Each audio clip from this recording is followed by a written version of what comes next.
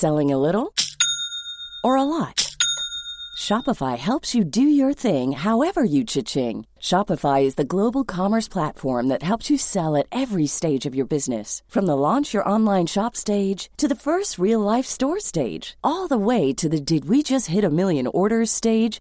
Shopify is there to help you grow. Shopify helps you turn browsers into buyers with the internet's best converting checkout. 36% better on average compared to other leading commerce platforms. Because businesses that grow, grow with Shopify. Get a $1 per month trial period at shopify.com/work. Shopify.com/work.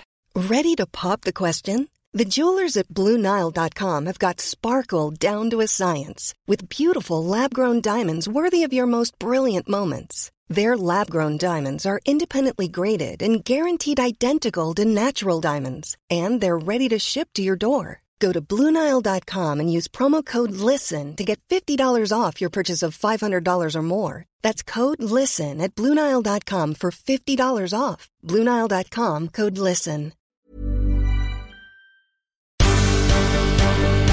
The Michael Reid Show podcast. Tune in weekdays from 9 on LMFM. To contact us, email now, michael@lmfm.ie.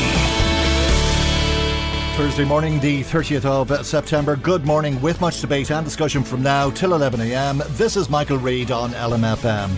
The Minister for Agriculture will be in County Louth today. Charlie McConalogue will meet local farmers at RD Mart. It's as part of the CAP consultation process ahead of the 1st of January next year, when Ireland's CAP strategic plan must be submitted. The agreement provides for voluntary capping of direct payments at €100,000, with member states also free to reduce payments above €60,000 by up to 85%, which is a policy I fought very hard for. Internal convergence of payments will continue, with each entitlement value to reach a minimum of 85% of the national average value by 2026. And a mandatory redistribution of 10% of direct payments funding to small and medium-sized farmers is also provided for, but with the derogation from member states where they can demonstrate that their redistribution needs can be satisfied by other measures in Pillar 1. One big question farmers will have for the Minister will be about the redistributive measures he plans to pursue within the flexibilities provided, and there is some concern. The agreement provides for voluntary capping of direct payments at €100,000, with member states also free to reduce payments above €60,000 by up to 85%, which is a policy I fought very hard for. Internal convergence of payments will continue, with each entitlement value to reach a minimum of 85% of the national average value by 2026. And a mandatory redistribution of 10% of direct payments funding to small and medium-sized farmers is also provided for, but with the derogation from member states where they can demonstrate that their redistribution needs can be satisfied by other measures in Pillar 1. Sinn Féin's Matt Carthy. Would you get back up the yard, Deputy Carthy? The Minister clearly not entertaining Sinn Féin's Matt Carthy during July's oral questions in the Dáil. It's pretty rich coming in here now and making a big song and dance about the Dáil, being able to make decisions on this when you actually wanted Europe to make these decisions and didn't want to have the flexibility for us and for me as Minister and to work and consult with farmers right across the country and to have that flexibility at national level. You wanted to cut that off at the pass at European level, and now you have the chance you went to Europe, fought against the interests of the farmers of Donegal and are now trying to consulting, which is, it's total hypocrisy. Naturally, Charlie McConalogue says he did not fight against the interests of farmers in Donegal, and I will consult widely with farmers on how we best apply this flexibility to address these issues at national level. As said at the start, that consultation is underway, and the Minister will be in RD today. The Minister is on the line with us now. And a very good morning to you, Minister McConalogue, and thank you indeed for joining us on the programme this morning. Apologies to you and our listeners. Our files got a little bit mixed up there, and we didn't hear what Matt Carthy was saying to you back in July, and the concerns that he has about convergence and the fact that this has been kicked to touch in his eyes for some time. What will you be saying to farmers when you meet them today about what small farmers in particular can expect? Yeah, well, it's a meeting with farmers today in RD Mart at 12:30, and obviously we have to work within COVID compliance at the moment, Michael, so I'm encouraging any farmers that intend to go to make contact with the local farm organisation, advance R&D with the Mart, so we ensure that the numbers are are within guidelines. But I am engaging right around the country at the moment with farmers to ensure that they're feeding in very strongly and directly to how we frame the schemes and how we also make the key decisions with regard to the cap for the next number of years, because it is so central to farm incomes. Indeed, it amounts to the net farm income for your average beef and sheep farm, for example. I did fight hard at European level to ensure that we would have as much decision-making capacity as possible at national level in terms of putting our own national plan together. Obviously, that plan has to be compliant with the overall European plan. But an issue such as, for example, the maximum payment per farmer, which, as you indicated there in the clip you played, I fought hard to ensure that we would have the capacity to be able to apply a maximum cap as low as €66,000. That's a decision that I'm engaging with farmers around. Also, how far we go on convergence. Again, that's a decision that does have an impact on family farms, and therefore it's one that's important. It's made nationally, and that's something that I'm consulting on now. There is an obligation. Is it a case of damned if you do and damned if you don't? If bigger farmers are losing more than they feel they're entitled to subsidise smaller farmers, undoubtedly they'll have a gripe, and smaller farmers will feel it's unfair if that doesn't happen. Well, it's not even as straightforward as that, because within each farm size and each farm type, the impact of convergence has very varying impacts. So basically, each farmer gets paid a certain, under their basic payment, a certain payment per hectare, which is called their entitlement value. Some farmers have a higher entitlement value per hectare. Some farmers have a lower value entitlement per hectare, and it's based on production back in the early 2000s. So there is a convergence process underway where those payments per hectare will all converge over a period of time towards what will end up being a national average and a similar payment for everyone. The question at stake is how quickly we do that process. But you do have some small farmers, for example, that would have higher payments per hectare and would see their income actually reduced by convergence. And likewise, you can have some larger farmers who earn smaller payments per hectare and could see their payments increase. And likewise, again, among different farming types, some farmers have lower entitlements, some farmers have a higher entitlement. So it's not uniform, but it is clear that it does have obviously impacts in that some farmers' payments would go up and some would go down. Overall, this cap will be a stronger one financially. We fought to get a narrow increase at European level in the cap, and also I'm finalising now the co-funding aspect that will come from the national government with the Minister for Public Expenditure, Michael McGrath, and I'm very confident we will have a stronger cap overall and much more funding overall. Okay, tell us more about that. Perhaps will have different impacts then at farm level. I'm sure farmers would like to hear more about that, Minister, in a moment. But tell us more about the uniformed approach that could possibly be taken, because there was an attempt to do that in Slovakia, wasn't there, where they tried to pay €150 for the first 28 hectares to all farmers, but there was a backlash, and then that resulted in just 50 per acre. Yeah, well, actually, a good number of European countries have already actually gone to a standard payment per hectare. But we have took a more graduated approach to that. The decision we'll have to make now in the next number of weeks is whether we go to the 85%, which is required, or whether we go further. I think the direction of travel is clear in that it is without doubt going to an average payment, and it certainly will reach that at the next cap. I think there's little doubt about that. But that's why it's really important that we do engage and listen to the farmers who are affected and concerned, and that we do consult strongly as part of that. And that's why I'm having this meeting in RD today to talk to farmers across Louth, to get the voice of Louth farmers, to make sure that it's clear in the process, because every county is very different. And it needs to be heard in relation to in advance of actually making these final decisions. As things stand, you've a cap amount of about $1 billion, short of about 25 million compared to the 1.2 billion last time. Is that right? So basically, the cap is broken down into two pots: a Pillar 1 pot and a Pillar 2 pot. The Pillar 1 is the standard direct payment to farmers. That's down just 2% on previous, whereas the Pillar 2 pot is actually up about 20%. And overall, the cap at European level is just marginally up on the previous number of years. There has been undoubtedly significant pressure on the European budget, whereby there has been, pressure from other sides at European level to squeeze the cap budget. We fought very hard to seek to maintain it, and indeed the Taoiseach fought a very hard battle at the EU Council last summer in order to actually ensure there would be a narrow increase in it. And importantly, in terms of the national co-funding, we will strongly support it too. This year, for example, Michael, because the cap is delayed and wasn't agreed at European level until 2 years after it should have been, we've continued the existing schemes coming out of the previous cap, and the government, in order to do that, delivered an 11% increase in our budget this year for my department, in order to be able to ensure that it could run all of the schemes at maximum participation level and maximum payment level to ensure that we could actually underpin farm incomes. So that's a reflection of the commitment that is there by the government to actually support farm families. But what we're doing now is putting together the cap plan, which will run up to the end of 2027. So it's really important that it's structured in a way that works for farmers, that delivers in terms of their income, and also delivers, of course, in terms of the policy objectives of producing quality, healthy, safe food, and also really importantly in terms of the environmental aspects and objectives of CAP, and in terms of the making our contribution to climate change, and indeed leading out in the biodiversity challenge. So it's important because it will frame agriculture for the next number of years, that farmers are very central to how it's put together, and that's why I'm meeting with farmers across Louth today to discuss the views of farmers in the county. Okay, and that will happen online, is it, Minister? No, it's happening in RD Mart, Michael, at 12:30 today.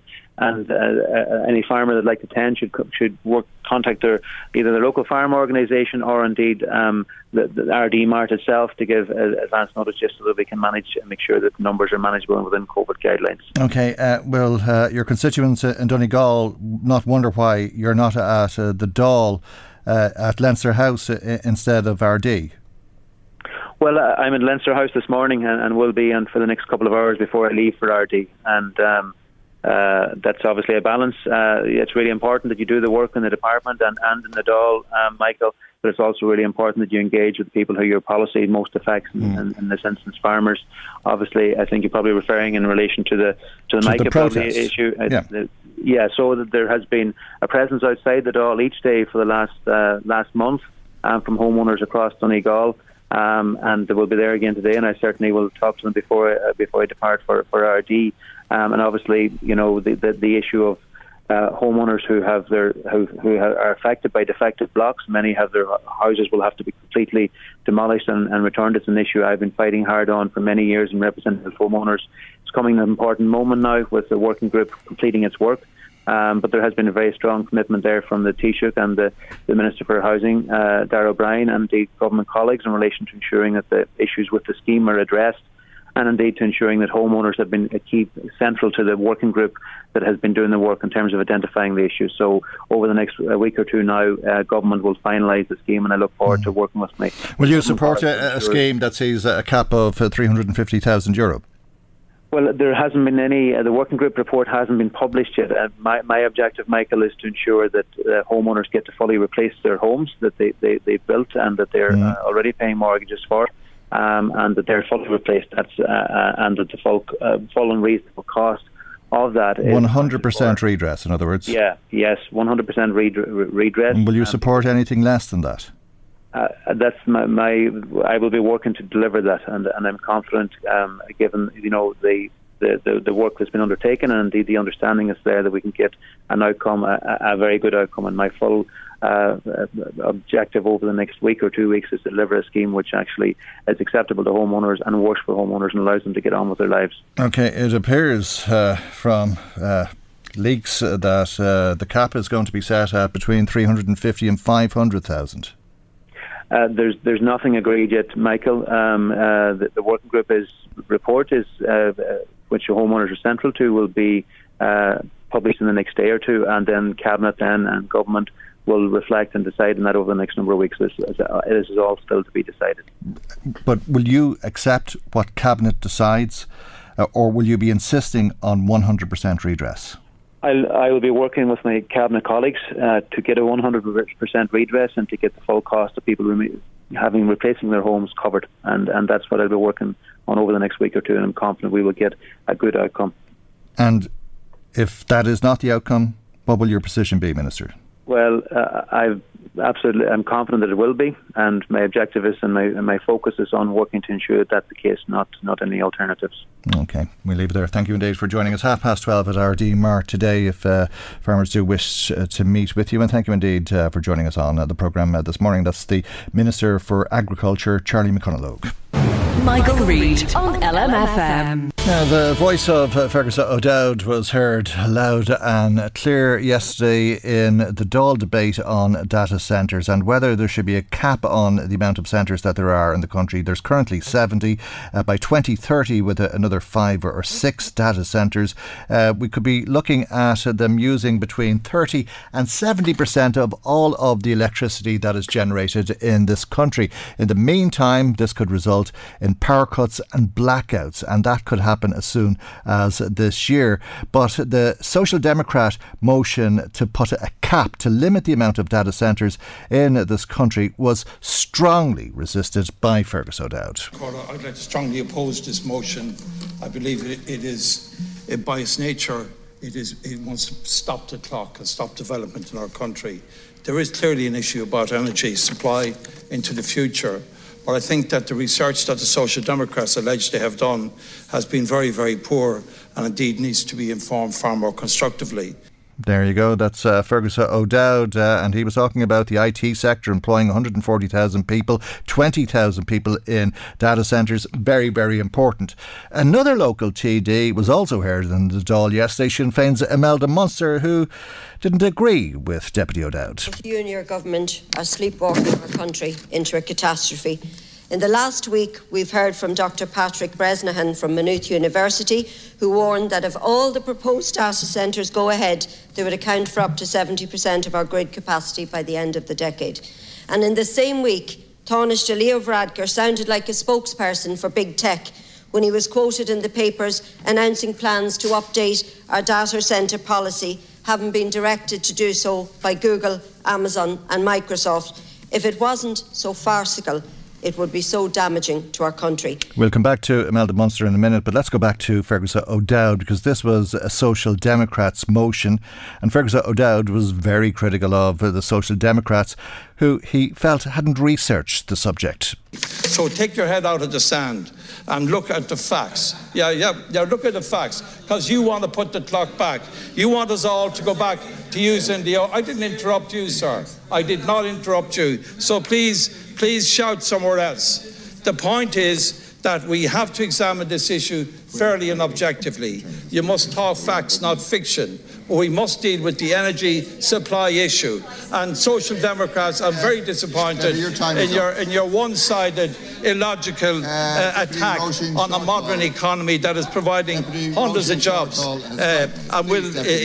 my time. Deputy, you're well over time. I know I am, but I have to get my points in. Thank you, Chairman. If you have to go over time, Deputy, short time. All right, there you have it.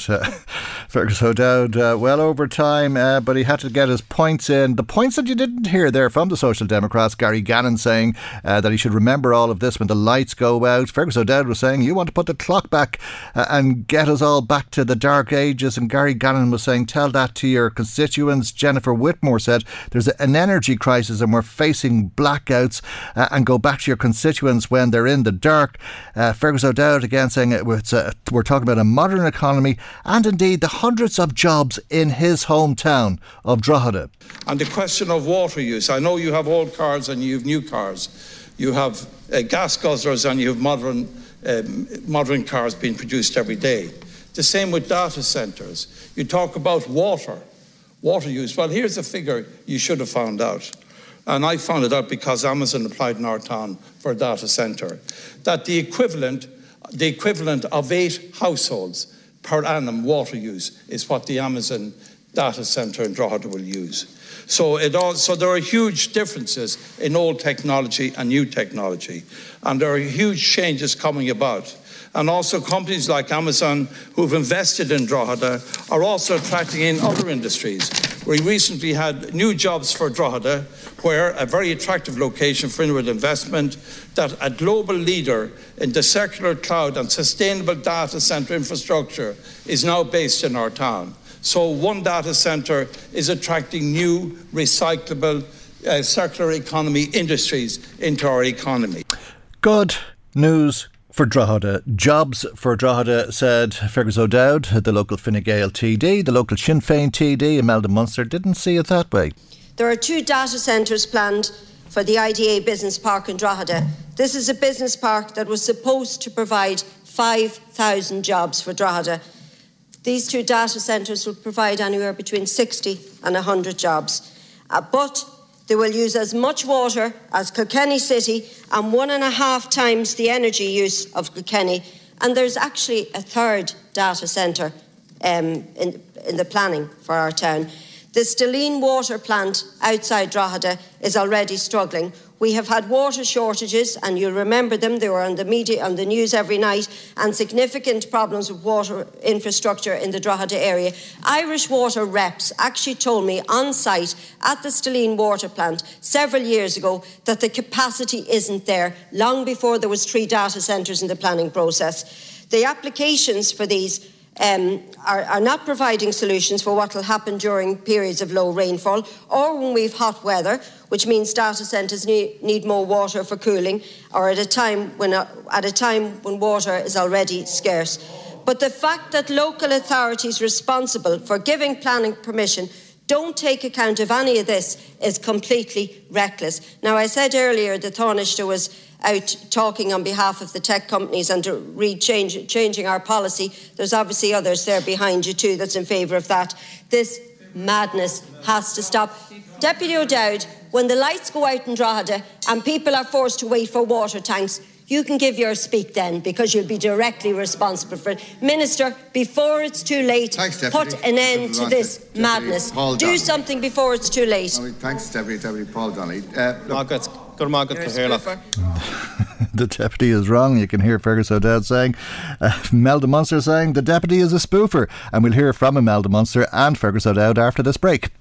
Michael Reid on LMFM. As you heard before the break, Fergus O'Dowd of Fine Gael was saying Sinn Féin's Imelda Munster was wrong. Imelda Munster was saying Fergus O'Dowd was a spoofer. Let's hear from both of the TDs now, and a very good morning to both of you, and thank you indeed for joining us on the programme this morning. Fergus O'Dowd, you're convinced that data centres in Drogheda will not mean a shortage of water or a shortage of electricity, that the lights won't go out and that people won't be able to go about their daily business, but the opposite, in fact, you contend that all of that will continue as normal and that there'll be hundreds of jobs locally. Yes, in the long run, that's what I'm hoping for, Michael. First of all, it's a 900 million investment over the 2 plants, which is huge. At the moment, there are about 300 people working there in construction. The construction phase is about 2 years. And in the long term, in the plant itself, it's expected, and we don't have an exact figure, I think around 50, 60 jobs. But already there are spin-offs because the data centre is in Drogheda. And earlier this month, actually, there's a new factory coming to Drogheda. And it's a Silicon Valley company. And basically what they're going to be doing, they're going to use sustainable data centre infrastructure recycling. So that's already an investment in our town because the data centres are coming here. And also I'm aware of other interests as well. So I think the key point, and the point that Imelda was making, first of all with the water, she's absolutely wrong on that, appallingly wrong. It's like if you have 2 cars, one is 20 years old, one is new. The new car uses much better technology. And the Amazon Centre, data centre for Drogheda, is not going to use water at all. It's not the gas guzzler, as you called the other car in the Dáil. Yes, let me go to Imelda Munster. You're out of date and obviously not up to speed on the new technology involved in these data centres. I'd reject that completely, Mike. I mean, it's not just me that's saying it. EirGrid have come out and expressed serious concerns. The Commission for Regulation of Utilities has come out and expressed serious concerns. The academics have come out. I mean, in relation to water, we know that data centres require huge quantities of water, and Dr. Patrick Bresnan from Maynooth University told the Oireachtas Climate Committee this week that the average data centre uses 500,000 litres per day, but that can increase to up to 5 million litres per day during hot periods in the summer. Now, if you look at the CSO, the stats that the average domestic water use per day is 360 litres per day, which is 134,000 a year. So Fergus is totally wrong. His 8 houses might use the same amount of water in a whole year as one data centre does in one day. And that's everybody wrong. Is saying, and I mean, I've never experienced anything like that debate yesterday. Even the last Ceann Corlia, Mike, Deputy Catherine Connolly, got up, and she's someone always very polite and articulate, and she said she's never been so frightened as she was over the stance of Deputy O'Dowd. She didn't remember Deputy O'Dowd's name, I don't think. But she wasn't even there. The backbencher. She wasn't there. She was listening to it in her office. Yeah, well, that's. I think. Directly after. If I can, Michael, can I reply to that? Yeah, let Fergus O'Dowd come in there. Let Fergus O'Dowd come in there. Well, the only thing we can deal with here are facts, not opinions. Exactly. And the fact is, exactly, Melda. And the fact is, you haven't looked at the planning application for Amazon, nor have you contacted the company, because they would tell you exactly what I'm saying, is that they do not use water to cool their plant. Full stop. What about the electricity? Wrong. Absolutely wrong. And Michael, if you have any doubt about what I'm saying, separately, and I think Imelda wouldn't disagree with this, if you contact the company and contact the planning department after this debate to find out which of us are actually telling the truth here, because who's spoofing now is one deputy, Imelda Munster. No, everybody else. The only one that came out yesterday. All the other government TDs were almost in hiding on this issue because they know it's explosive. Not at all. They know it's explosive, but you went in and you looked like you were doing the bidding for Amazon, the same as the Taoiseach or the Taoiseach rather, doing the bidding for these high-tech companies to the detriment. I am delighted. Of their own people. Imelda Munster, though, do you not want the jobs? Attacking jobs, Imelda. Hold on a second. What about the jobs, Imelda Munster? Right, I'll tell you. What about the jobs, Imelda? I'll tell you what about the jobs. Those Amazon centres take over the entire IDA park, right, which was always hoped would cater for about 5,000 jobs. Between the two of them, you'll have a maximum of 60 to 100 jobs. That's not the fact that the centre was empty and water shortages. I mean, not at any cost. Water shortages, not at any cost. You're talking. These jobs, not at any cost. There's between 60 and 100. Where you could, if we had proper FDI, if your government got their act together, you could have 5,000 jobs for Drogheda, but you haven't done that over the years. Instead, you're playing up. Let Fergus O'Dowd come back in there now, please, Imelda. Imelda, again, jobs, but take our resources, our water, and Imelda, let him speak. The fact is, I want clarity on the water issue, Michael. I'd be happy if you would investigate that in your spare time today or tomorrow to come back on Monday to have clarity on that. Or Friday, if you have it.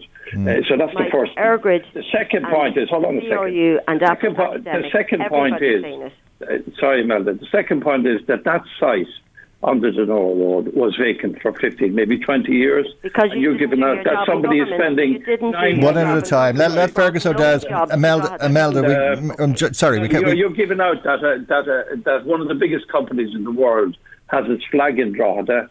And there are over 300 people working there today. You don't like that, you don't want that. No. So the question about the park being full is a fair point. And you'll be happy to confirm, and Michael, you can ask her if it's true or not, that the government has bought 40 acres in North Drogheda to make sure that there's more land. And they're also putting in that, Imelda, is FinTech advanced building solutions for our town. And FinTech is based on, guess what? Using data. So we are really getting there. Okay, let Imelda Munster come back now, Fergus. Let Imelda speak now. The point is, there's 70 data centres already in Ireland, right? You have Dublin is the largest data centre in the entire Europe, right? A data centre is purely a physical storage centre for online and digital, aspects of our world, if you like. That's what it is. It's a storage centre. We're using our entire industrial park to gain long-term 60 to 100 jobs. But the worst impact of it all is what it'll do to our resources. We have risk, and again, and Fergus hasn't mentioned the fact that EirGrid have come out, that the CRU have come out And academics have come out and said we face rolling blackouts and water shortages. Yeah, well, Professor Bresnahan, as you said that we're talking about between 30 and 70% of the electricity produced in this country being needed to supply power to these centres by 2030. That's in 9 years from now. The solution seems to be burning coal and the like, if there is a solution, because the prospect of blackouts and power cuts seems very real, the experts are saying. Fergus O'Dowd, do you dismiss that? No, that is what is absolutely correct. There's Professor Brian O'Gallagher, who is the subject, he's a professor in Cork on this issue, said yesterday that, in fact, at the highest demand level, that data centres will, in fact, be somewhere between 25 and 30% of our demand. But whatever it is there. But it's 12% now, and it's going. It is, of course. I mean, what we heard from the news was 28%, but possibly as much as 70%. Well, look. Can I make the answer there is not to stop development. The answer is to increase supply, and the key point here, and I'm talking about what the IDA said, that all large multinationals, which obviously Imelda doesn't want in this country, with data centres, have committed to becoming fully renewably powered. And on the question of the Drogheda plant, it will be 100% renewable energy by 2025. So that's how you deal with the energy use of a data centre. You make them supply their own energy, and that's what they're doing. And that's the way it should be. But if you listen to what Imelda wants, she doesn't want Google. She doesn't want Microsoft. She doesn't want Amazon. She wants. Well, let's hear what she wants. What do you want, Imelda? No, we don't want. It's not that we don't want Amazon. As I said, there's already. Fergus, would you catch us the phone and stop interrupting? We already said, the facts are, we already said there are 70 data centres in this country currently. There's 2 more coming to Drogheda, and they've actually signalled interest in the development of a 3rd data centre. It's disproportionate, the amount of data centres we have on the East Coast. Your government's already talking about getting water from Shannon over to the East Coast. The problem here is, Mike, there's no national policy on data centres, and it's council by council give individual planning permission, and they don't take into account any of the resources, whether there's going to be low periods of rainfall. Okay. So what do you want? Do you want? I'll tell you what we want. We want a moratorium on any more data centres until an impact assessment is carried out. So no more. What we don't want to see is rolling blackouts and water shortages. That's what we don't want to see. No more academics, EirGrid. No more data centres until there's an impact assessment carried out. So how long are you talking about that moratorium? What does that mean?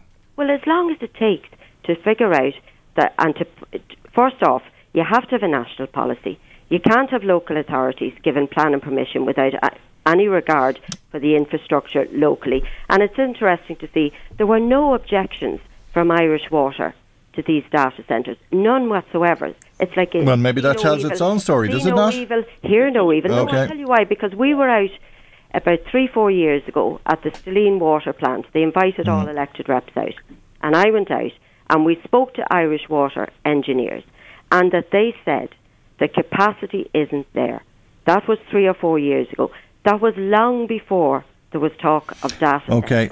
Okay, come back to Fergus O'Dowd. And hose pipe bans. The key mistake. Okay, Fergus O'Dowd now. The key mistake Imelda is making is that she's like giving out about old cars. So what we're building in Drogheda is a new car, a new electric vehicle that doesn't use. Electric vehicles. People won't be able to use them if there's blackouts. Please, Imelda, you're okay. There is no doubt that older data centres are unacceptably high users. Okay, you say okay. Just let me interject for 1 second, because I've only got about 30 seconds left, Fergus. So you say that's the case. Imelda says that's not the case, but she's saying, well, why not test it? Why not carry out a study into this and come up with a plan? Is that not a reasonable position to take? Well, look at the planning application. That's what you do. That's how you get. But she's saying don't do it. Don't do it on a county by county basis. She's saying have a national policy one that is fed through knowledge about the impact of these things. Yeah, well, you see, the point is, Michael, the reason we want data centres is because you use the internet. I do. We pay our bills on data. We use our phones. We use our computers. We watch Netflix. That just doesn't happen in the air. It happens in the cloud. It happens in the data centre. And the more we develop our economy, the more people that want to use data and businesses come into our country. Okay. That's why 150,000 people employed in the IT. Okay. So the future... Imelda Munster says there's a great risk to that approach. You're saying is worth taking that risk. We'll leave it there. Thank you both indeed, because we're not going to reach agreement on this. But thanks to both of the TDs from Louth and East Meath, Fergus O'Dowd of Fine Gael, and Sinn Féin's Imelda Munster. Michael Reid on LMFM. Now to the story of Grace. The story of Grace has been running for years and continues to be investigated. The Irish Examiner has been telling us, indeed, for years about Grace, an intellectually disabled person who spent 20 years in a foster home and indeed continued to live in that same foster home 7 years after allegations of abuse were made against the foster parents. Let's speak to Daniel McConnell, who's political editor with the Irish Examiner. Good morning to Daniel, and thank you indeed for joining us on the programme this morning. You've been looking at the interim reports from the Commission investigating this, the Farley Commission. The reports run to 800 pages, so no doubt there's a lot in what Farley is saying at this stage, but you're reporting today that Grace's parents, who are known as Mr. and Mrs. X, have criminal convictions and they were allowed to foster children, because we're not just talking about Grace in these reports. There's 46 others who the Commission are looking at to see if they were subjected to abuse. Tell us about the convictions that the parents had. Yeah, so good morning. Grace's foster parents had spent some time in the UK, come over and settled in the southeast, and due to a kind of a chronic shortage of placement at the time, when Grace had moved from the Dublin area down to the southeast, she had essentially been offered up into the care of the state by her natural mother, who was not in a position to look after her, given she herself was only a teenager when Grace was born. She was not married herself, and obviously, given the severity of Grace's intellectual disability, she just wasn't in a position to take care of her. So Grace was placed into the care of the state, and ultimately, this foster family, despite having criminal convictions for larceny and theft, Grace was placed into their care. She was the foster family's first ever placement. However, over that period, as you said in your introduction, 46 or 47 in total went through the house. Concerns were raised a number of years later when the Brothers, a charity organisation from the United Kingdom, who had some sort of an association and link with this family for respite care, raised concerns over an allegation of abuse against the foster father. This allegation was made known to health officials here, and in 1996, an initial decision was taken by health officials to remove Grace out of the foster home on two grounds. One, because of this allegation of abuse, which obviously was seen as quite serious, and two, there was concerns around the capacity of the foster family to meet Grace's needs. However, as we know, and this has been the subject of great controversy, a letter sent by the foster family to the then Health Minister, Michael Noonan, kind of happened before a controversial decision was taken to reverse Grace's removal from that home. That was from the father to the minister at the time. Yeah, to the minister. Mm-hmm. And ultimately Grace, following that decision to leave her in the home, she ultimately stayed in that home for another 13 years, despite those allegations being in circulation. Now, what the Commission reports, which are not published yet, they're due to be published in the coming days, what they have found is that they basically give Michael Noonan and Austin Curry a kind of they partially clear them, saying what they did was essentially in accordance with accepted custom and practice at the time, and basically said they found no evidence of them kind of abusing the process or intervening to reverse that decision directly. Ultimately, what they conclude is it was a decision for the South Eastern Health Board to make that decision, and ultimately it was them and them alone who did so. However, and this is very, very important, the Commission states very clearly they got no evidence or were offered no rationale from the HSE or from anyone who was working in the South Eastern Health Board at the time as to why that decision to leave Grace in the home was taken. And that, to me, is a massive open question in relation to the report and to the decision making, because clearly people who were involved with their case should have had knowledge or should remember what happened. And there's a big question mark as why are there no notes? Why is there no paper trail in relation to that decision to relieve her in the home? Because we know that she was subjected to severe neglect at least, and there's very strong suspicions of abuse, and that's ultimately what the Commission is. As I understand it, there's medical evidence of abuse, but that has to be established as yet by the Commission, and you reported today that they'll be reporting on those concerns at a later date. But we have to keep in mind that Grace was the most vulnerable type of person because she was non-verbal and suffered quite a number of disabilities and left in foster care. That letter from Mr. X, the foster father to Minister Noonan is published in the Irish Examiner today. You have that letter and you've published it, and you are also reporting that the former minister has told to the Commission that he never saw that letter. Yeah, so obviously the Commission spoke to not only Michael Noonan, they spoke to some of his former staff in the Department of Health at the time, his private secretary, his Secretary General, and other kind of leading officials. And there's some examination as to how representations of this kind are normally handled, and also as well what happens if, what happens to letters such as this when a minister kind of does express an opinion. And ultimately there was a kind of a big back and forth in the report as to whether or not Michael Noonan would have seen the letter or not seen the letter, and ultimately what the Commission has concluded is that they didn't see him as having any direct hand or part in that. However, what is clear from my reading of all of this is that letter from Mr. X in the initial stage did delay the decision. There was a delay over the summer months because that letter was sent kind of in the midsummer. There was a delay until the end of the summer in terms of leaving Grace, and then ultimately in October a decision not to remove Grace was taken at a case conference, and ultimately, as I said, no evidence or rationale was offered up from the HSE or the health officials as to why that happened. And that to me is a glaring omission. That to me is a big gaping hole in the report's findings. Yeah.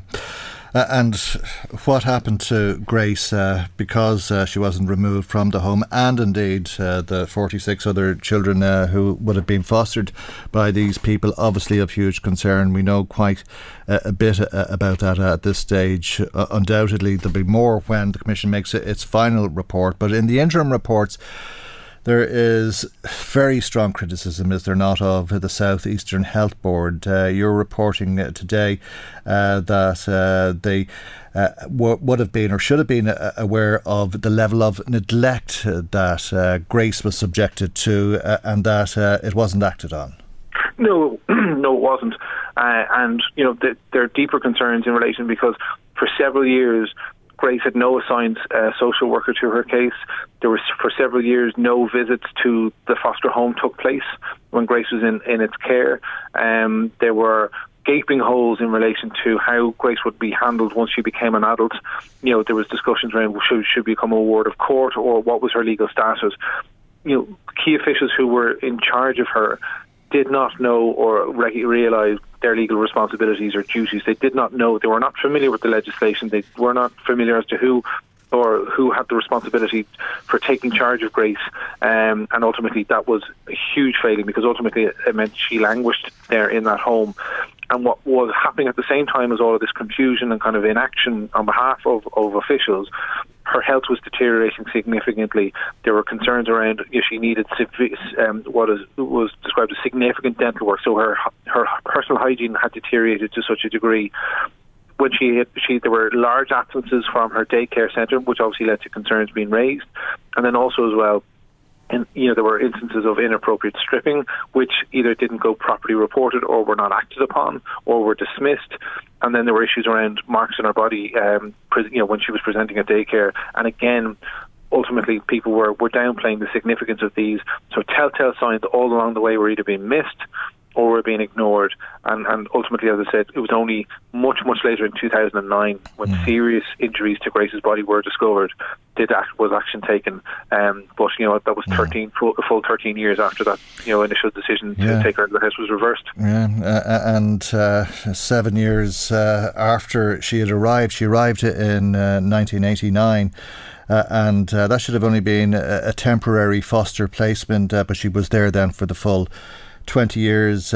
She was released from that environment in 1996, and indeed this has been on the public radar for a number of years now. Just remind us how long this is going on, because there was a settlement redress paid to Grace. Again, you're reporting this in the Examiner today, 6.3 million in 2016 from the HSE. But when was the Farrelly Commission set up, and when is it due to make its final report? Okay, so ultimately a number of years ago, there was the Public Accounts Committee essentially had been kind of approached by a whistleblower in relation to Grace's case, and ultimately it came into the public domain in the mainstream through that route. There had been kind of reports done and commissioned by the HSE into Grace's care. There obviously had been over the years some involvement with the An Garda Síochána, but ultimately it was concluded on foot of reporting by ourselves in the Irish Examiner and by others, including Colin Mungan and RTE, that there was a need for a commission of investigation to be established. That was done by the outgoing Fine Gael and Labour government just before the collapse of that government in 2016, and it was ultimately Finian McGrath who moved it and formally established the Farrelly Commission later in 2016. It was due to conclude its work by 2018. However, they've sought and obtained a number of extensions between then and now. But there is it's fair to say that patience within government is running thin.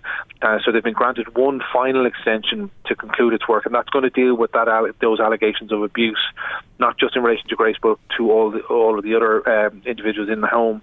And they're due to conclude their work by next July. Okay, can I just ask you one final question, Daniel? I don't know if you know the answer to this, but it is shocking, I think, to think that people who have criminal convictions can foster children. Does that continue to be the case? No, I think my understanding is that there's a far greater level of oversight and kind of vetting that goes on now than probably went on.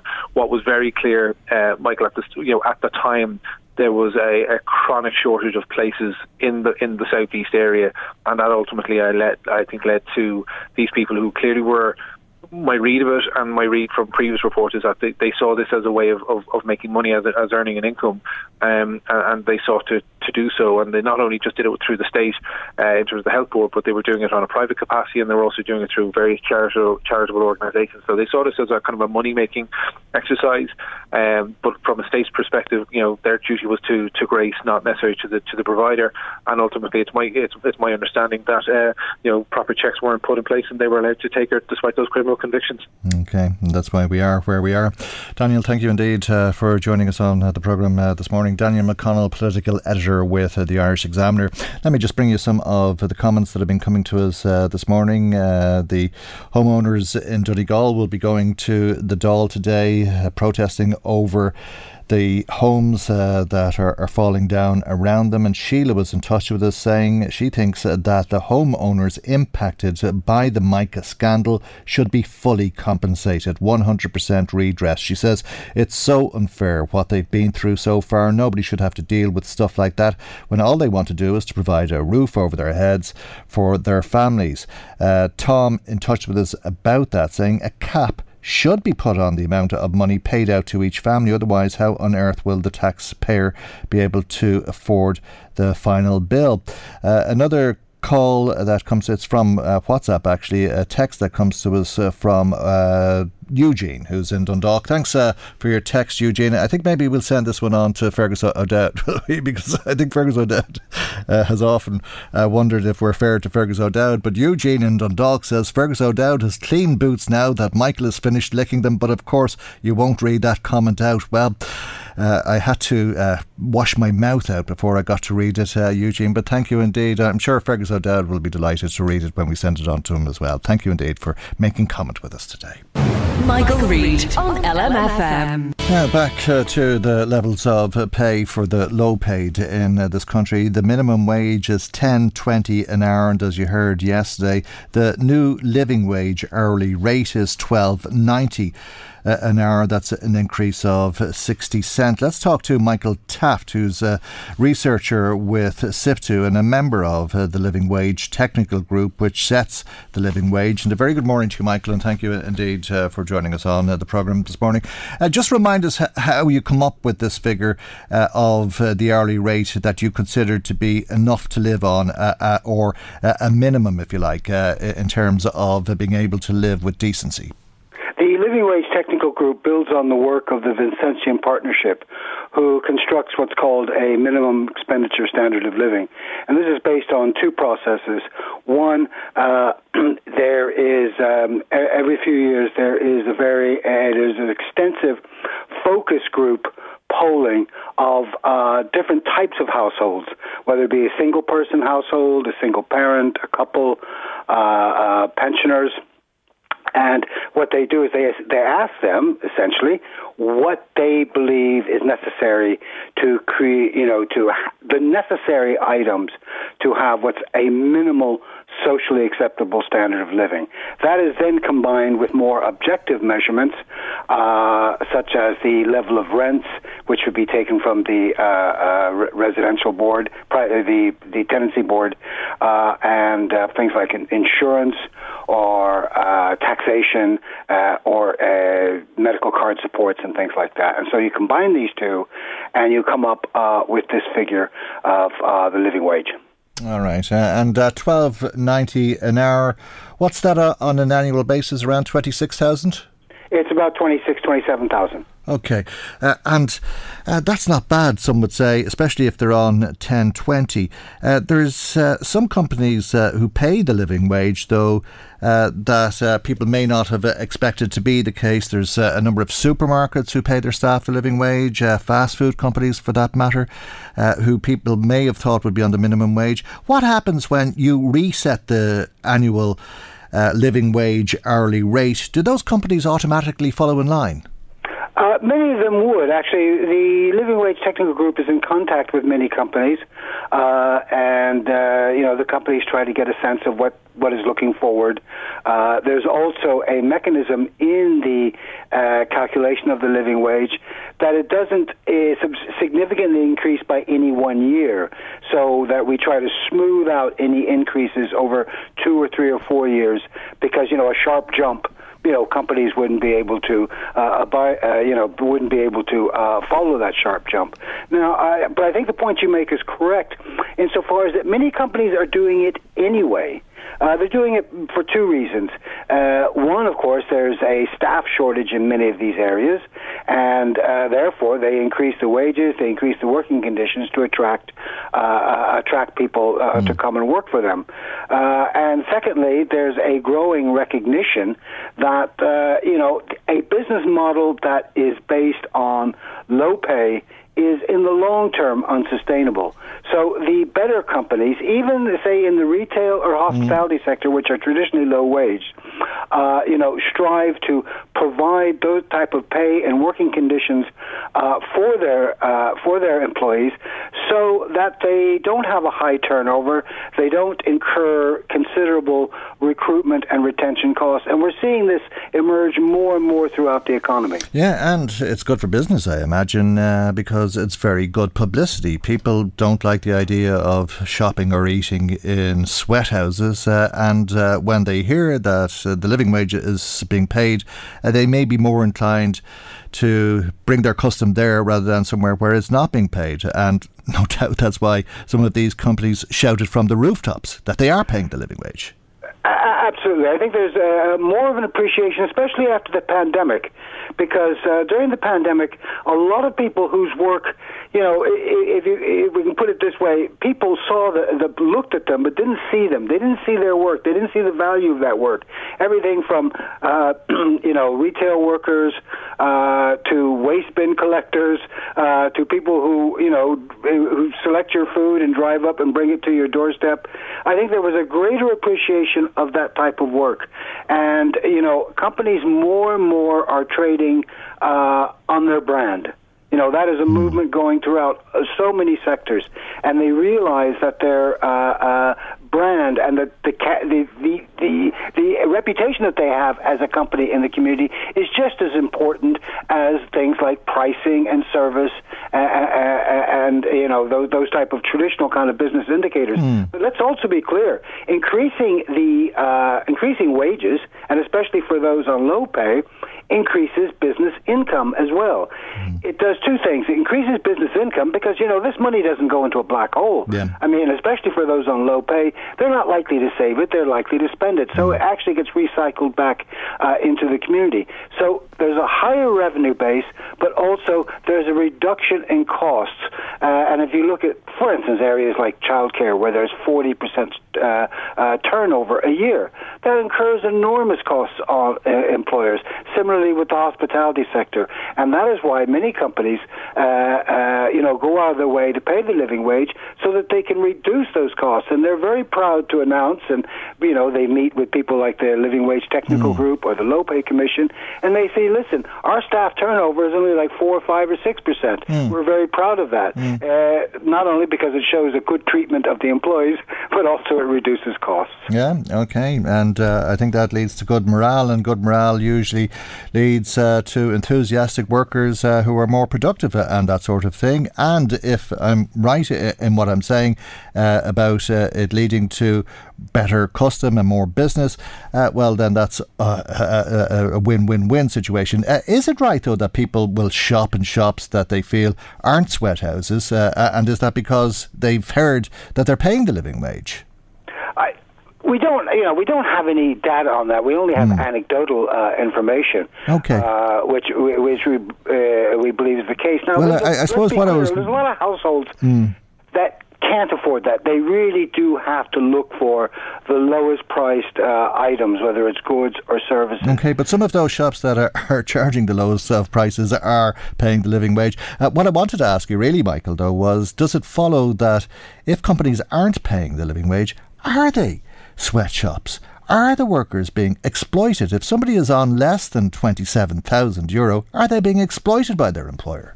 I wouldn't use the word exploited. What we can say is that for a single full-time employee, they are probably getting less. There is a risk of them getting less than what is the minimal standard. However, there's other elements that go into what makes what we call a good workplace. It may well be that an employer is struggling. It may well be that they're in a very low margin sector. But if also that employer pursues what we would call in SIPTU an agenda of respect. So therefore, they negotiate with the trade unions. They have flexibility for their workers. If somebody's child is sick, can they take off for a day or two to be with them?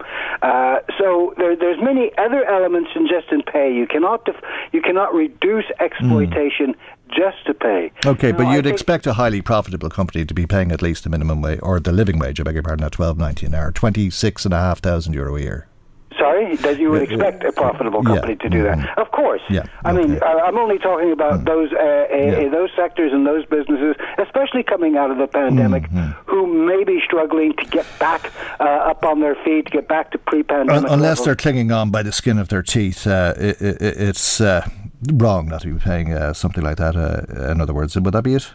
Sorry? Unless they're clinging on by the skin of their teeth to stay in business, there's something wrong if they're not paying at least $12.90. Well, it does mean, yes, there is something wrong. It's either something wrong with the the way the company treats its employees, and may be wrong with their management style.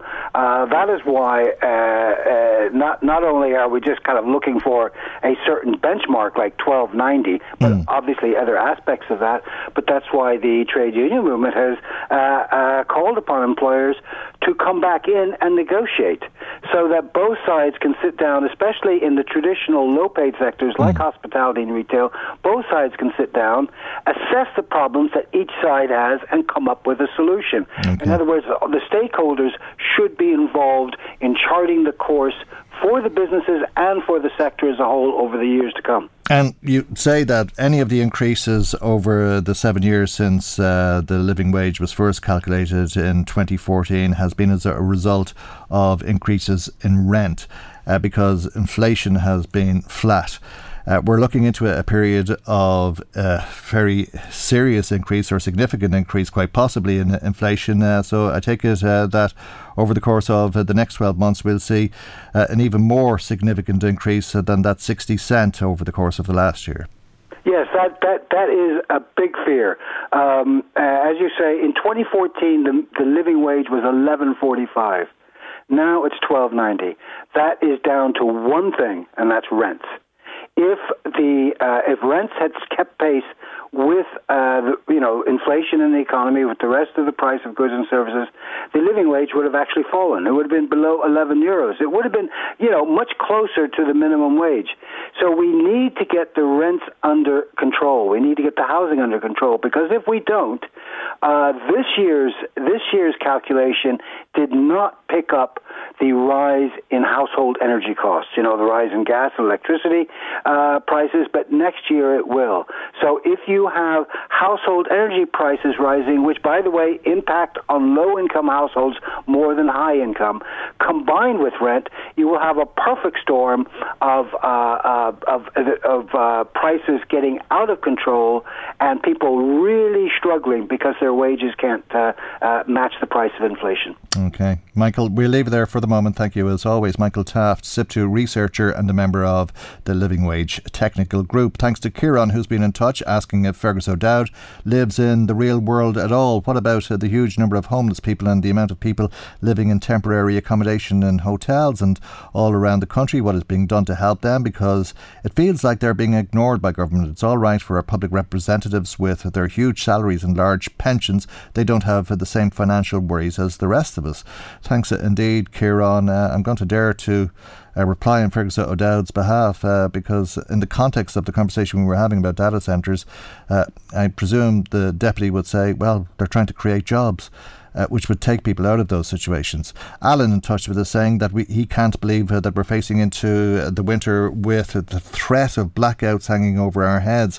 It's worse this country is getting, he says. How has government allowed it to get to this stage? How have they not foreseen the problem and taken the appropriate course of action to address it? Thank you indeed as well for your call to the programme today. Michael Reid on LMFM. Well, we're going to talk a little bit about the housing crisis, and we're going to talk a little bit about the politics of the housing crisis. Taoiseach, you're big on numbers, big on targets, and very, very low on delivery. That's the reality. And you can't actually spoof your way out of this one, because I have a reply from your minister dated the 21st of this month, which makes it clear that the sum total of 8 affordable homes for purchase will be delivered by the end of this year. 8. At a time, well, you know that. And I'm not a surprise, but I have to tell you, it's a surprise. It's not. It's a surprise to people who are looking to put a roof over their heads. In all the housing debates all year. We have a housing emergency. You have said that housing policy will be front and centre, that you understand the depths of this emergency, when you clearly don't. You sat there in a state of self-satisfaction when 8 affordable homes, no more than 8, will be delivered by the end of this year. I think that is scandalous. I think you ought to be ashamed, Taoiseach, that this is your record in government. Right, that's Mary Lou McDonald, Sinn Féin President, and the Taoiseach Micheál Martin in the Dáil yesterday. Let's talk to local Sinn Féin TD Ruairí Ó Murchú in Louth and Eastmeath. And a very good morning to you, and thank you indeed for joining us on the programme. That certainly does sound shocking, if not scandalous. Just 8 by the end of the year. Didn't see it on any of the front pages this morning. Why is that? Was it a surprise to Mary Lou McDonald? Well, I think, as Mary Lou McDonald said, it was definitely a surprise to anybody that thinks the government is putting housing front and centre. I think what it also points out is, if the previous government and Rebuilding Ireland and whatever wondrous and wonderful plans they had obviously didn't come anywhere close to even the delivery that was promised. I think the government back in October 2018 announced a housing fund of 310 million, and the whole idea was that it would deliver 6,200 homes to rent or buy, and that was over a 3-year period. And now we're looking at no delivery in 1920. And then we'll have 8 affordable homes by 2021. And look, we've had housing for all. We had the debate in relation to it yesterday. And yeah, there are figures in there. There's an element as well of figures will also contain what's anticipated from private developer delivery, which is absolutely necessary, and all the rest of it. But here, seeing is believing as regards housing. We have a huge supply issue. That's like all the other issues are connected to it. And until that's dealt with, we're not getting anywhere. We just need it's affordable cost rental, it's affordable mortgages, and it's council houses. We don't need to get into the ins and outs of just the disaster that it is for anybody renting across County Louth or across this state. 8. Right. Yeah, look, it's and I suppose it mightn't be on front pages because we do have the fact that we are facing in, and you were dealing with some of it earlier, I suppose, the whole question of energy supply, secure energy supply, combined with the question of it's all well and good. We can have all the plans we want for data centres. If we don't have the infrastructure that can supply them and the rest of us, well, then we're going to have a pretty difficult situation, not only for ourselves, but I'm fairly sure that technological companies and all the rest of it, one of the reasons that they invest here and whatever is that they would have assumed a security of 2 things, of government, of climate, and of energy supply. Okay. Well, I don't know. The Taoiseach was unfazed by the criticisms, that was what was expected, and indeed that Mary Lou McDonald knew the answer before she asked the question. And I suppose it's clear in the way she put the question, saying that there would only be 8 and asking for confirmation. Was Mary Lou McDonald playing politics with it? Well, on some level, you try and get your political argument across, and people can call that playing politics. I think she's pointing out, first of all, we are putting housing front and centre, and there's nobody that can tell me that this is one of the major issues of the day, no matter what day it is, given what we all get in our constituency office from representations for people who cannot access housing. Yeah, like I said myself yesterday, that a huge amount of, let's say, Sinn Féin councillors in County Louth spend a huge amount of time dealing with rental companies and all the rest of it to try and secure people housing. And here, that should not be the facility of elected reps, but that's the dysfunctional market, that's the dysfunctional housing situation that we're all dealing with.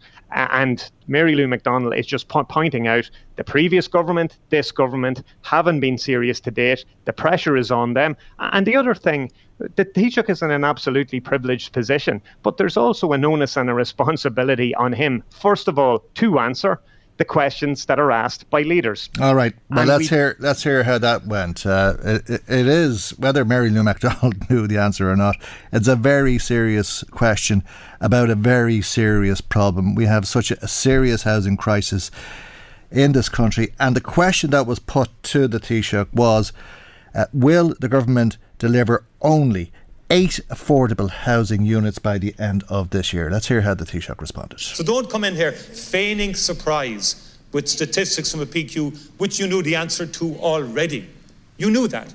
But this is about you exploiting the housing crisis for your ends. It's not about genuinely trying to help people who need housing. All you are about, Deputy, and have consistently been about, is exploiting the housing crisis for your electoral gain. Ken Corley, can I just inquire and ask for your guidance as Cathaoirleach in this House? The objective of this session is that questions are put to the Taoiseach, and the Taoiseach attempts, to the best of his ability, however limited that might be, Deputy, to answer the questions. We're not going to have a debate, Deputy, please. I don't believe that it ought to be for the head of government to go off on a diversion. You're bringing the House into disrepute. Cathaoirleach, I resume my seat. What brings this House into disrepute is that kind of blather that we have had to listen to for the last month, with no answers to very important... Please resume your seat, Deputy.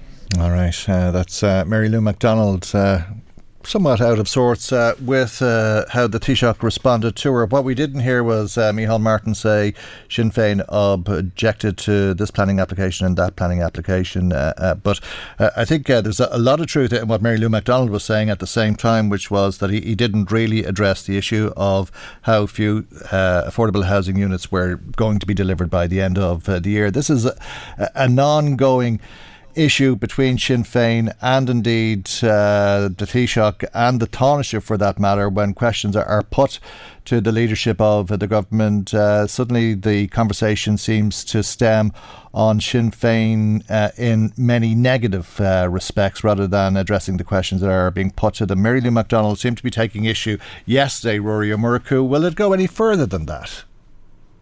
Well, it's not exactly shocking to anyone who has listened to leaders' questions or any other of the opportunities that some of us get up here to ask questions, whether that's on promised legislation. We don't always necessarily get the answers to the questions we ask. We get diversion, we get sideshow. I think if people were to go through debates in relation to what certain members of Fianna Fáil and Fine Gael, including their leadership, say about us, they spend more time talking about Sinn Féin than they talk about what they have done, what they are going to do, and how they are going to solve these problems. And these are the problems that we are getting day in, day out, that we are absolutely aware of from our interaction with constituents, with people in our own communities. And look, as I say, these people, whether you're talking about the Taoiseach and the Taoiseach, are in an absolutely privileged position. They have a responsibility to answer the questions, but I would say beyond that, particularly as regards housing, they have a responsibility to deliver for people. There's no more point calling a document or a plan housing for all unless it actually delivers housing for all. And that's what we're looking for. I'd be only too delighted to go in there, as I'm sure Mary Lou would, and say, that's a really sound piece of policy that's working for people, that you know what I mean, and that we are glad to see that. But the fact is, we do not get those opportunities. I don't think I accept.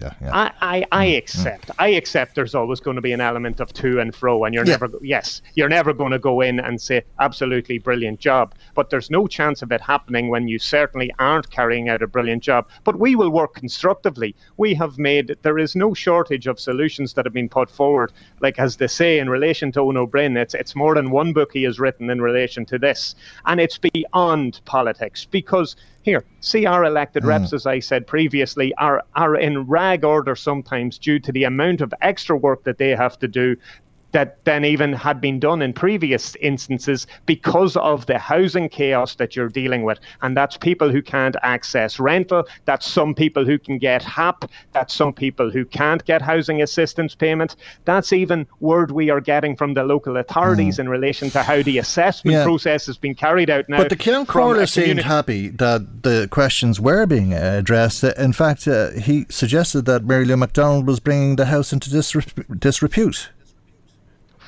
Well, in fairness, the Ceann Comhairle has stood over the way this has operated for years, and I'm not sure I actually remember any time, whether that was looking from outside or from my short time here, where I actually saw that people went in, asked questions and got really, really good answers. And I have no difficulty with where someone gives a substantive answer, and here if they want to take a political swipe, that's fine. But once there's some sort of meat, there's some sort of detail, and you deal with the substantive issues that are being put forward, and these are issues that absolutely matter to the people out there. This isn't literally a barroom conversation. Housing is what we deal with first and foremost from one end of this state to the other. As I say, whether that's just your own engagements through sporting clubs, organisations, your neighbours, or whether that's the work that comes through our constituency offices or when we engage through canvassing or any other political act. Housing, housing, housing. The absolute dysfunctionality. People feel the government don't care sufficiently or they would have done something about it. And they have had, and multiple governments had a significant amount of time accepting there have been difficulties, whether that was COVID or obviously the banking crisis and other such issues. But some of this we are living with bad decisions that were made into not building council houses back that started in the 90s. All right. You may be interested to hear that Claire is amused by the conversation. She's saying that on one hand we're being told to build more houses, and on the other hand we're being told we don't have enough electricity for the houses that we already have, and she might have a point. We leave it there for the moment though, and thank you indeed. Ruaidhrí Ó Murchú, Sinn Féin TD for Louth and Eastmeath. Michael Reid on LMFM. Gerry Hutch was before the Special Criminal Court yesterday evening. A limited number of journalists were allowed into the court, and Alison O'Reilly was one of them. Alison is on the phone now, and a very good morning to you, Alison, and thanks indeed for joining us on the programme this morning. Gerry Hutch, or perhaps I should say Gerard the Monk Hutch. Why is he called the Monk, do you know? It was Veronica Guerin, I think, who dubbed him the Monk, was it? That's correct, Michael. Thanks a million for having me on this morning. Yeah, at the time, you see, and it's still to this day, unless somebody's convicted of something, you can't name them for the defamation and libel laws. And at the time, Veronica Guerin was writing about the criminal underworld, and it was kind of landmark stuff she was doing. She was working for the Sunday Independent at the time, and she was getting in touch with a lot of these criminals. He was one of them, but again, none of them had been before the courts. They weren't known, and so she gave them all the names: the General, the Monk, the Viper, and that's how she was able to write about these big, large, dangerous, colourful criminals. And he was given the name the Monk because he didn't drink. He went to Mass every Sunday, still does, and that's why he was given that name. Okay, how was he looking in court yesterday? Did he have a tan? Because of course he's been flown into the country from Spain. That's correct, yeah. He arrived into the Special Criminal Court at around 8:15 last night and had landed in Baldonnel Airport at 7:13. And he was brought in on a military air flight and escorted to the Special Criminal Court. It was an out-of-hours non-jury sitting. And dressed in kind of the Spanish look, he had a cream jacket on him, a linen white shirt and green corduroy trousers and a black mask on. Quite tanned, very, very grey. I think people would know him as having thick black hair. Very, very distinguishable figure. People would recognise Gerry the Monk. He was very well known around the time. He had to pay a huge settlement to CAB, and then he set up the limo service. And he was well known for that and did loads of PR around that time, but and also very well known in the north inner city as well. But very quiet and subdued last night, sitting in the dock with his head down. And at one point, though, he did look around the courtroom and took every single journalist in, including myself. And but quite dishevelled looking, Michael. It's quite a frightening experience. I can imagine he's been missing in action since 2016, and he's finally been caught. Well, he's in front of the court on very serious charges. He is, that's correct, yeah. Your listeners will probably remember the Regency Hotel shooting on the 5th of February 2016 when 3 men stormed the hotel in North Dublin on the Swords Road there. 3 of them were dressed as emergency response unit Gardaí carrying assault rifles, and a man and 2 men dressed as a couple, one dressed as a female, were carrying handguns, and they had gone into the Regency because there was a boxing weigh-in at the time attended by lots of family and children, but it was also attended by members of the Kinahan cartel who were the targets of that shooting that day. Daniel Kinahan being one of them. He's the head of the Kinahan cartel, and this feud, which is the biggest feud in the history of the state, is among 2 families, members of the Hutch family and members of the Kinahan family, who would have actually been friends. until this divide in 2015. Christy Kinahan Sr., who's now retired and stepped down, and his sons run the empire. He would have been friends with Gerard the Monk. They would have served time in prison. They would have known each other. And there was a big divide when Gary Hutch, who was Jerry the Monk's nephew, was shot dead in Spain in 2015 in a very gruesome murder. And he would have been friends with Daniel Kinahan and Christy Kinahan Jr. And there was a split after that. And the reports are that the Monk had tried to settle this and to resolve this issue by paying money, but then an attempt was made on the Monk's life. And this huge shooting happened in the Regency. People believe at one point it was an ISIS-style attack. It made international headlines. It was quite frightening. And David Byrne was murdered in that shooting. Those men have never been, no one has been convicted of David Byrne's murder, but there are now a number of people before the court, and Jerry Hutch being one of them. Quite frightening indeed, terrifying, some of us would say. Yeah, it was a terrifying ordeal, the Regency, and quite shocking images emerged from that. And Gerard Hutch's nephew, Patrick Hutch, was before the court charged with murder, and that case collapsed, and he always pleaded guilty. But now a trial date has been set next year for the 3rd of October 2022. And terrifying for most of us, I think, Alison, sitting watching the television while we're eating our tea, as the case may be, to think of what happened in the Regency or elsewhere. But all the more terrifying the idea of being involved in any way whatsoever or being called up for jury service. Now, I suppose that's interesting as well, because there will be no jury in the Special Criminal Court. Yeah, so the Special Criminal Court is a non-jury sitting, and the presiding judges is Mr. Justice Tony Hunt, and he's sitting with Judge Sarah Berkeley and Judge David McHugh. The Special Criminal Court was set up for cases like this where there is no jury and the decisions are made. And I mean, last night in particular, it's even going into the Special Criminal Court, if you are not familiar with the court, that's a frightening experience, quite intimidating. I attended Patrick Hutch's trial when he was brought before the courts over the Regency shooting as well. As I said, that trial collapsed and he pleaded not guilty. But going in there, there's armed Gardaí there as well. There was a very heavy presence of Gardaí last night, about 13 or 14 journalists. You have to show your ID going in. You have to be searched going in. Because remember, you're dealing with very, very serious people in those courts. And a jury doesn't have to sit in front of them, because that would be quite an intimidating experience. And it was set up for many reasons, but was to deal with gangland crime and gangland figures, which is a growing escalation. It's escalating in Ireland, gangland figures.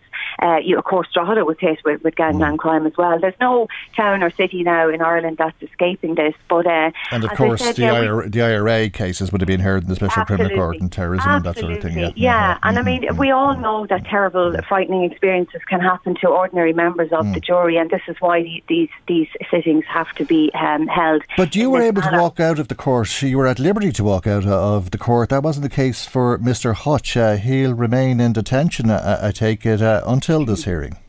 Yeah, he's been represented by Brendan Grehan, very famous defence senior counsel, and he said he was going to reserve his client's position last night in order to consider a lot of matters. Because remember, Jerry Hutch was flown direct from Madrid. He was arrested in Spain last year. An arrest warrant had been issued from the High Court here earlier this year, and Gardaí and members of the Spanish police had arrested him at a restaurant. We all saw that video.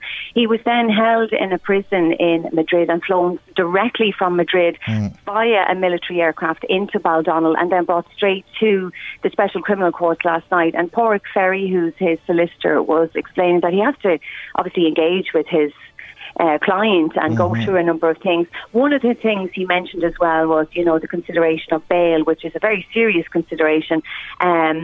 And then also to get his instructions from his client. So Gerard Hutch will be back before the Special Criminal Court on the 15th of October to discuss any of those matters, including bail. And indeed, this might make for the first episode of a Netflix production, God knows, but a lot of people are very interested.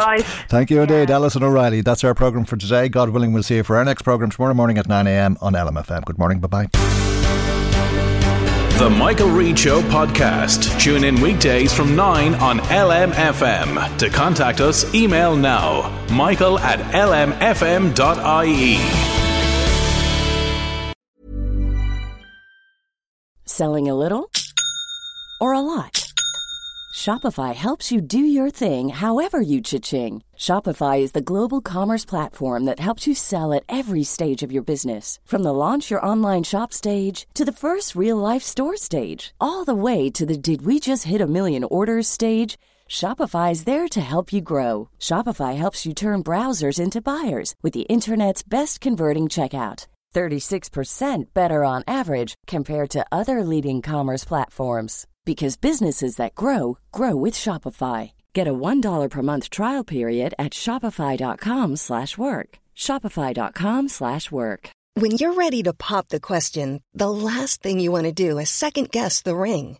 At BlueNile.com, you can design a one-of-a-kind ring with the ease and convenience of shopping online. Choose your diamond and setting. When you find the one, you'll get it delivered right to your door. Go to BlueNile.com and use promo code LISTEN to get $50 off your purchase of $500 or more. That's code LISTEN at BlueNile.com for $50 off your purchase.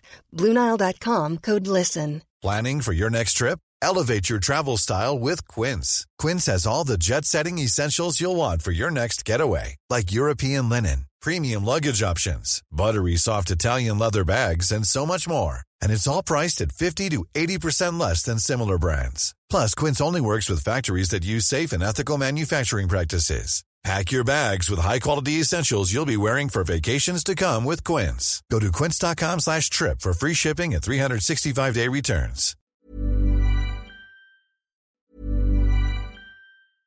Selling a little or a lot? Shopify helps you do your thing however you cha-ching. Shopify is the global commerce platform that helps you sell at every stage of your business. From the launch your online shop stage to the first real-life store stage, all the way to the did we just hit a million orders stage. Shopify is there to help you grow. Shopify helps you turn browsers into buyers with the internet's best converting checkout. 36% better on average compared to other leading commerce platforms. Because businesses that grow, grow with Shopify. Get a $1 per month trial period at shopify.com/work. Shopify.com/work. Hey, it's Danny Pellegrino from Everything Iconic. Ready to upgrade your style game without blowing your budget? Check out Quince. They've got all the good stuff, shirts and polos, activewear, and fine leather goods, all at 50 to 80% less than other high-end brands. And the best part? They're all about safe, ethical, and responsible manufacturing. Get that luxury vibe without the luxury price tag. Hit up quince.com/upgrade for free shipping and 365-day returns on your next order. That's quince.com/upgrade.